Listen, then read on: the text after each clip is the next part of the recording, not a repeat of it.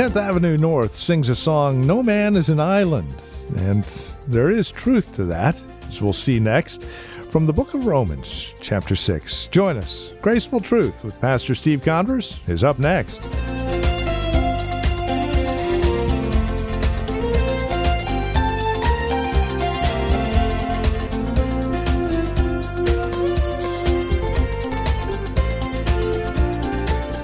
No man is an island, we can be found. No man is an island, let your guard down. Hi there, and welcome. This is Graceful Truth with Pastor Steve Converse. We'll go to Romans chapter 6, verses 18 through 23 today.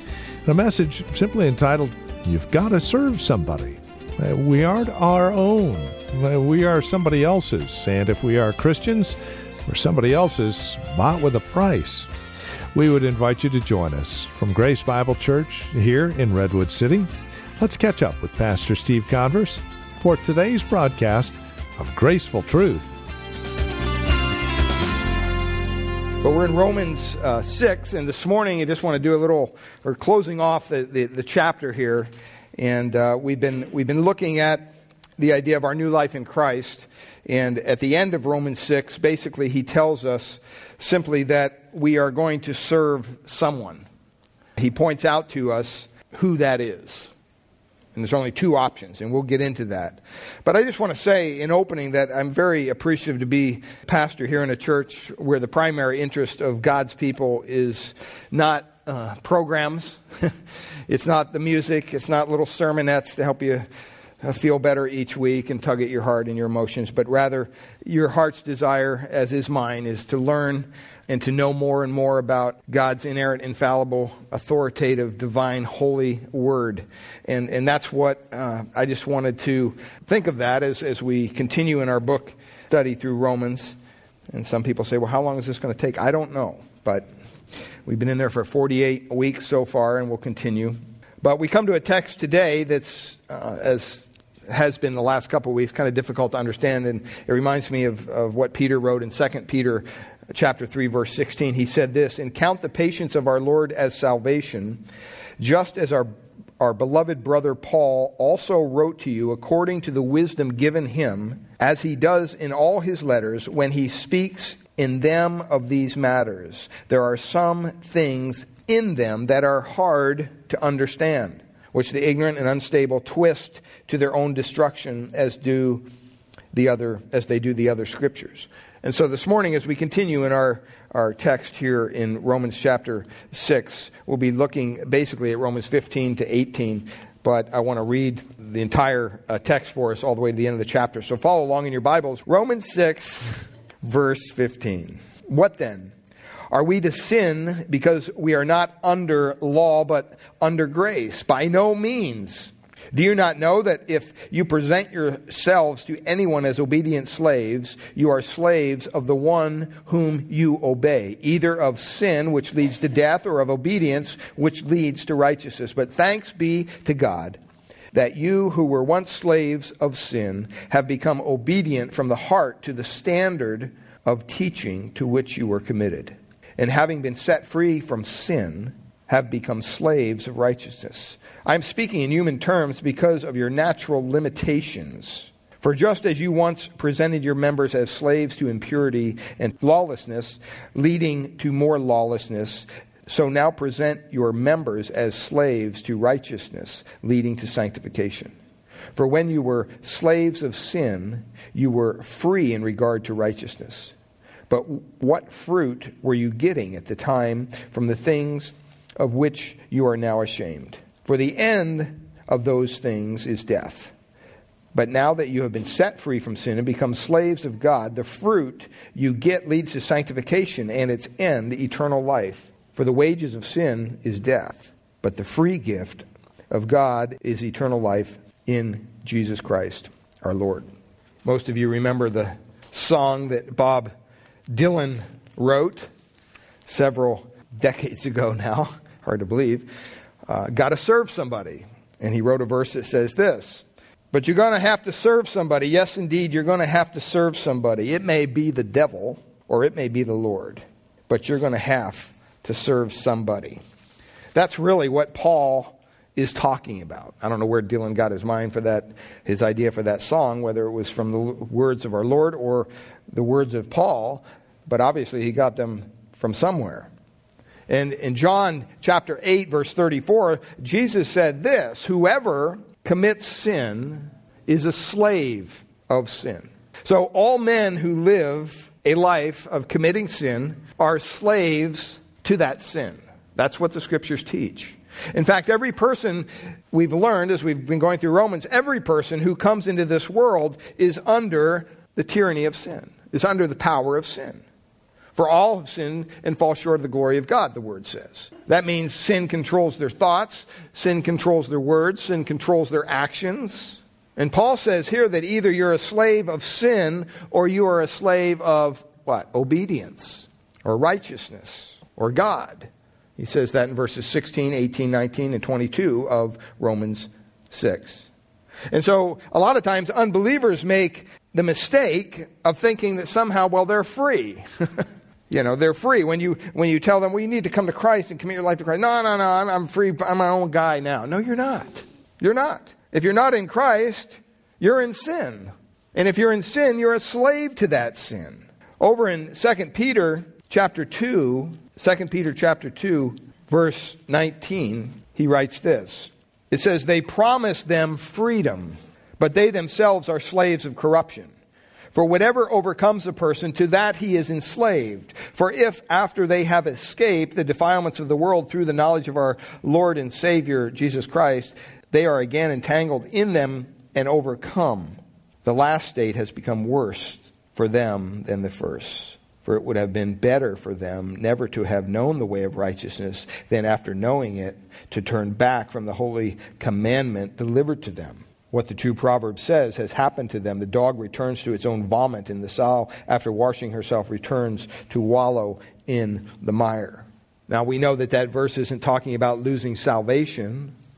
That's impossible, as we're going to look at today a little bit and next week. But once you've been exposed to the gospel, once you've been exposed to the truth, it's your responsibility to respond to that truth. You may think, no, that the Christian life, it seems so restrictive. It seems so, boy, you got to do this, you got to do that. I don't want that. Well, your life right now is restricted, beloved. If you're not in Christ, you're restricted to sin. The only thing you can do is sin. And that's what the Bible tells us, very clear. And so God has, in His wonderful provision through Christ, He's given us freedom from that bondage. He's freed us from sin. And He made us slaves of righteousness. Just like Bob Dylan said, you got to serve somebody. Paul says the same thing. And this comes down to basically a battle of the will. You hear the word, don't you believe that man has a free will today? I can do whatever I want. I have a free will. Well, if you can show me that in Scripture, I'd love to agree with you. C.H. Spurgeon said this, "Free will I have heard of often, but I have never seen it. I have met with will, and plenty of it, but it has either been led captive by sin or held in the blessed bonds of His grace."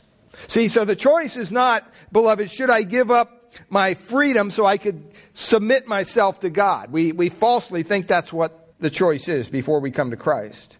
That's not the choice. The choice is this: should I serve sin or should I serve God? You're going to serve somebody, one of the other. And Paul tells us here, basically in our text, either you're a slave to sin, and this is in your outline there, resulting in death, or you are a slave of obedience, resulting in righteousness. Those are the two choices. There's no gray, there's no in between. You can't have one foot in, one foot out. And so, as you read through Romans 6, the text we just read, clearly you can see that Paul is using an illustration of slavery to get a point across. The word slave or enslaved occurs 8 times here in verses 15 to 23. And basically, in every verse, there except 15, 21, and 22, I think. And so when you stop and think about it, this is his theme. And he says there in verse 17, you were once slaves of sin. He says it again in verse 20, for when you were slaves of sin. What's he talking about? Before you were in Christ, before you committed your life to Christ. And then he says all the way at the end there, or verse 21, he says the ultimate end of being a slave to sin, in verse 21, for the end of those things is death. And then in verse 23, the beginning of the verse, he says the wages of sin is what? Is death. I mean, it's not rocket science. To be a slave of sin is to die. Sin ultimately kills, physically and spiritually. And when you think about it, what it means to be a slave to sin, when you stop, I mean, I don't think anybody likes to be a slave to anything. I don't think anybody wakes up in the morning, I just wish I was a slave today. Of whatever. I can't wait to get to the office and be a slave to my boss. Man, it just makes my day to have to do whatever he says, whenever he wants.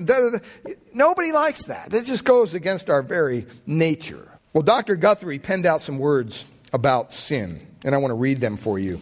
And he gives a description of sin that is just right on. It's very meaty, but it's also very, you can just relate to it. And here's what he says. He says, sin is a debt, a burden, a thief, a sickness, a leprosy, a plague, a poison, a serpent, a sting. Everything that man hates, sin is. A load of curses and calamities beneath whose crushing, intolerable pressure the whole creation groans.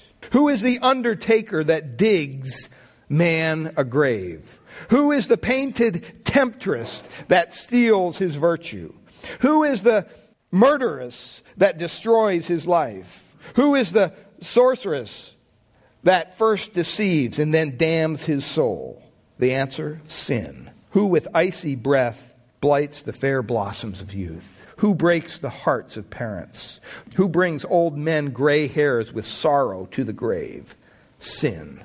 Who changes gentle children into vipers, tender mothers into monsters, and their fathers into worse than Herods, the murderers of their own innocence? Sin.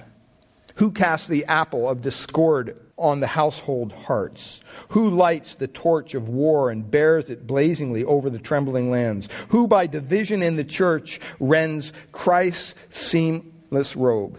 Sin.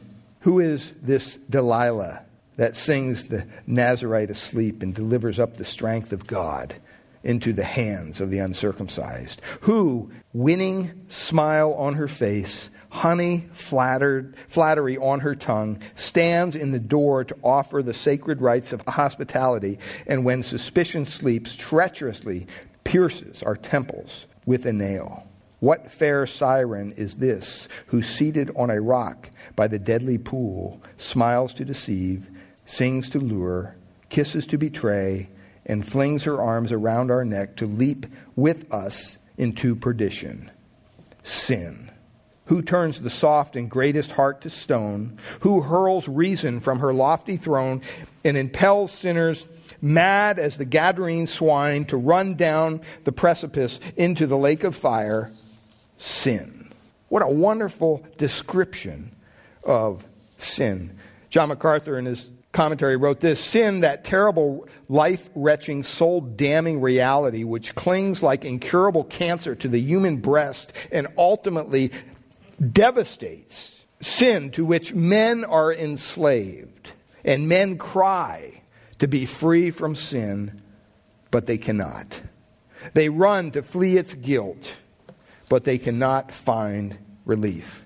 Why is that? Because humankind is a slave to sin. And what's so glorious about this passage, if you look at verse 18 with me just for a second, look at what it says. If there's one thing God could give us, a greatest gift that God could give us, verse 18, having been what? Set free from sin. What a glorious thing. You can't do this on your own. Verse 22, he says, now that you have been set free from sin. Describes our state in Christ. It describes who we are in Christ, our position.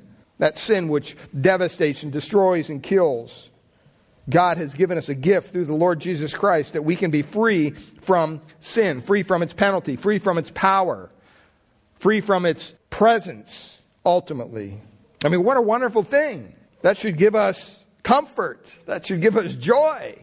That's why Christ has saved us, to free us from the power and the penalty and ultimately the presence of sin.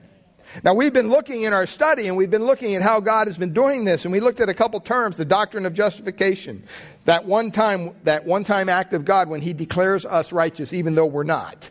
Because of the righteousness of Christ given to us, he looks at us, sinful human beings, and says, I declare you righteous. And then we've been looking at sanctification, which is the process of God making us holy. It's not a one-time thing, it's a process. God has left us here on this earth as Christians, and we don't live perfect lives. We're not sinless people. We sin probably every day in thought or deed. But through that process, God is forming us and fashioning us more like his Son, the Lord Jesus Christ. That's the process of sanctification. And so chapters 3, 4, and 5 of Romans up to this point has showed us basically that this is what God has done. He's declared us righteous, and he's in the process of sanctifying us, making us holy. In the first half of chapter 6, up to verse 14, it tells us how he made us holy.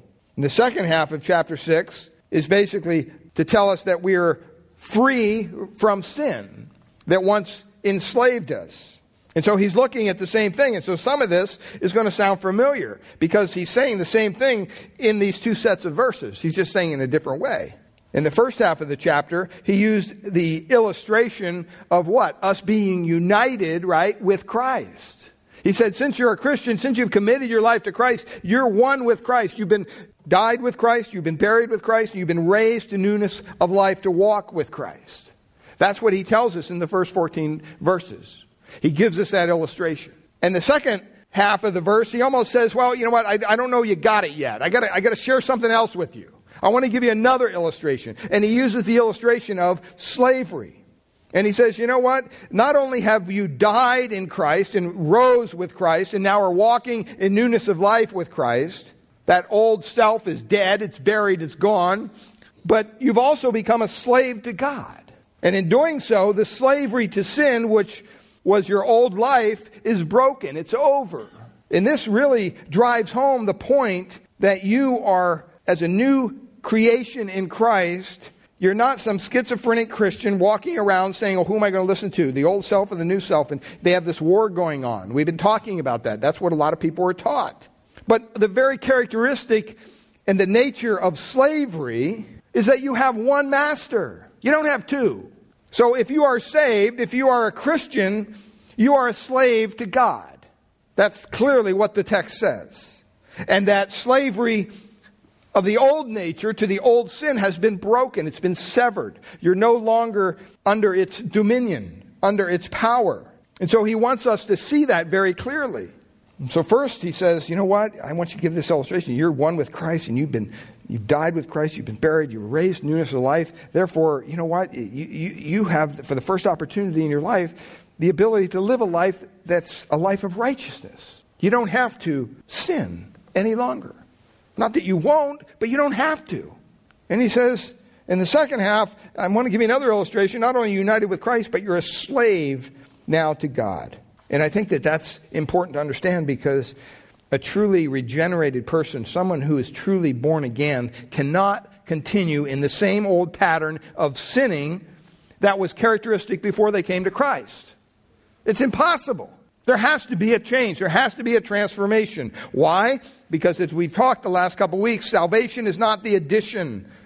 It's not addition. It's not God saying, okay, now you have a new spirit inside you, and so the old one's still there, and they can fight together, and that's what salvation is. It's just, kind of really messing your life up now.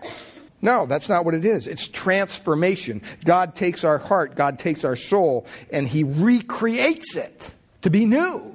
And he says, the old one is dead, it's been buried, it's gone. Now you are new in Christ. Old things have what? Passed away. Everything has become new. And so because we're no longer in the same relationship to sin as we were before we came to Christ, because we've died with Christ and we've risen with Christ. So here in the second half of this chapter, he says, now you have a new master. You have a new master. You're not free to do whatever you want as a Christian, just like you weren't free to do whatever you want as a non-believer. See, Satan's got people duped into thinking that, the Christian life is so restrictive and boy, I just want my freedom and I want to do whatever I can do. But if I come to Christ, then I'm giving up control of my life. Hey, you know what? Here's a thought for you. You're under someone's control right now. You're not the master of your own destiny. The Bible says you're under the control of sin if you have not trusted Christ for your salvation. You don't have a free will. I mean, the last time I checked, somebody that's enslaved to somebody is not free. And that's exactly what it says. And so we have to be careful when we think in these terms. The truly justified, redeemed, born-again, saved individual is going to have a different relationship to sin than they had before. It can't continue as it was. And that's why he uses the word obedience here. Obedience, obedient, obey. It happens about 4 times in our text. And so whose slave are you? Who are you going to serve? That's the question we're asking this morning. Do you obey sin or do you obey God? Are you going to live a life of sin that leads ultimately to death? Or are you going to live a life serving God that ultimately leads to life, eternal life? Well, the first point here in our outline is if you think that being under grace means that you are free to sin, you do not understand God's grace. Look at what he says in verse 15. What then? Are we to sin because we are not under the law but under grace? Looks familiar, doesn't it? All the way back in verse 1, he asks the same question. What shall we say then? Are we to continue in sin that grace may abound? So what's Paul doing? He's answering their questions that are in their heads. He's speaking to these readers, and in chapter 5, he got done talking about, hey, you're now in Christ, you're out of Adam, you're under God's grace. In verse 20 and 21 of chapter 5, he says, the law came to increase the trespass, but where sin increased, grace abounded all the more.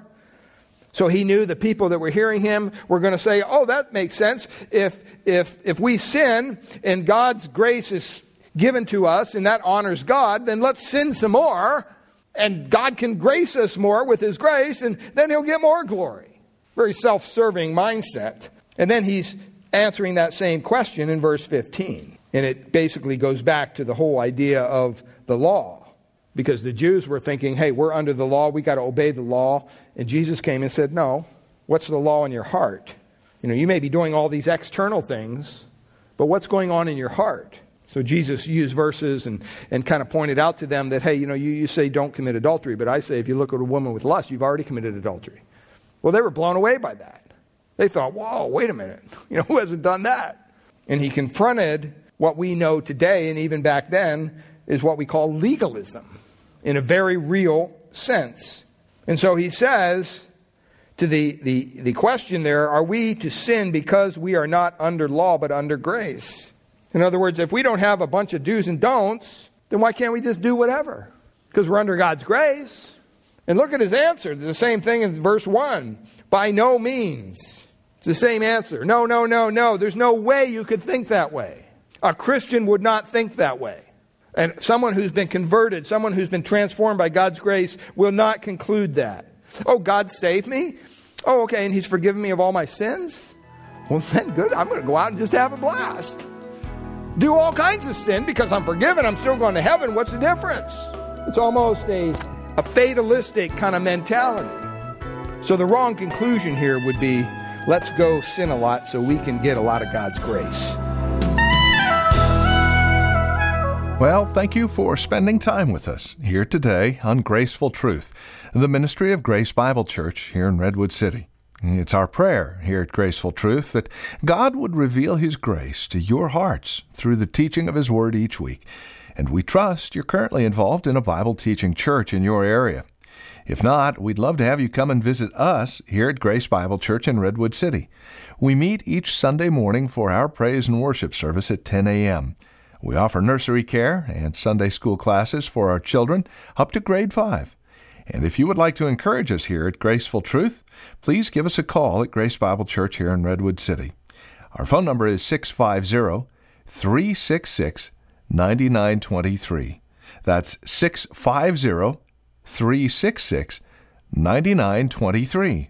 We meet at 2225 Euclid Avenue here in Redwood City. Directions are on our website, gracefultruth.org, or again, simply call 650-366-9923. That's 650-366-9923. And again, we'd love to have you join us for worship. Simply call for directions or go to our website, gracefultruth.org. While you're at our website, make sure to check out the resource materials available from us here at Graceful Truth, including past programs of Graceful Truth that you can download for free. gracefultruth.org is where to go. If you're writing to us, our address is 2225 Euclid Avenue. That's 2225 Euclid Avenue. We're here in Redwood City. The zip code is 94061. And again, our phone number is 650-366-9923. That's 650-366-9923. We thank you for spending time with us today and trust we'll see you next week at this same time for another broadcast of Graceful Truth with Pastor Steve Converse.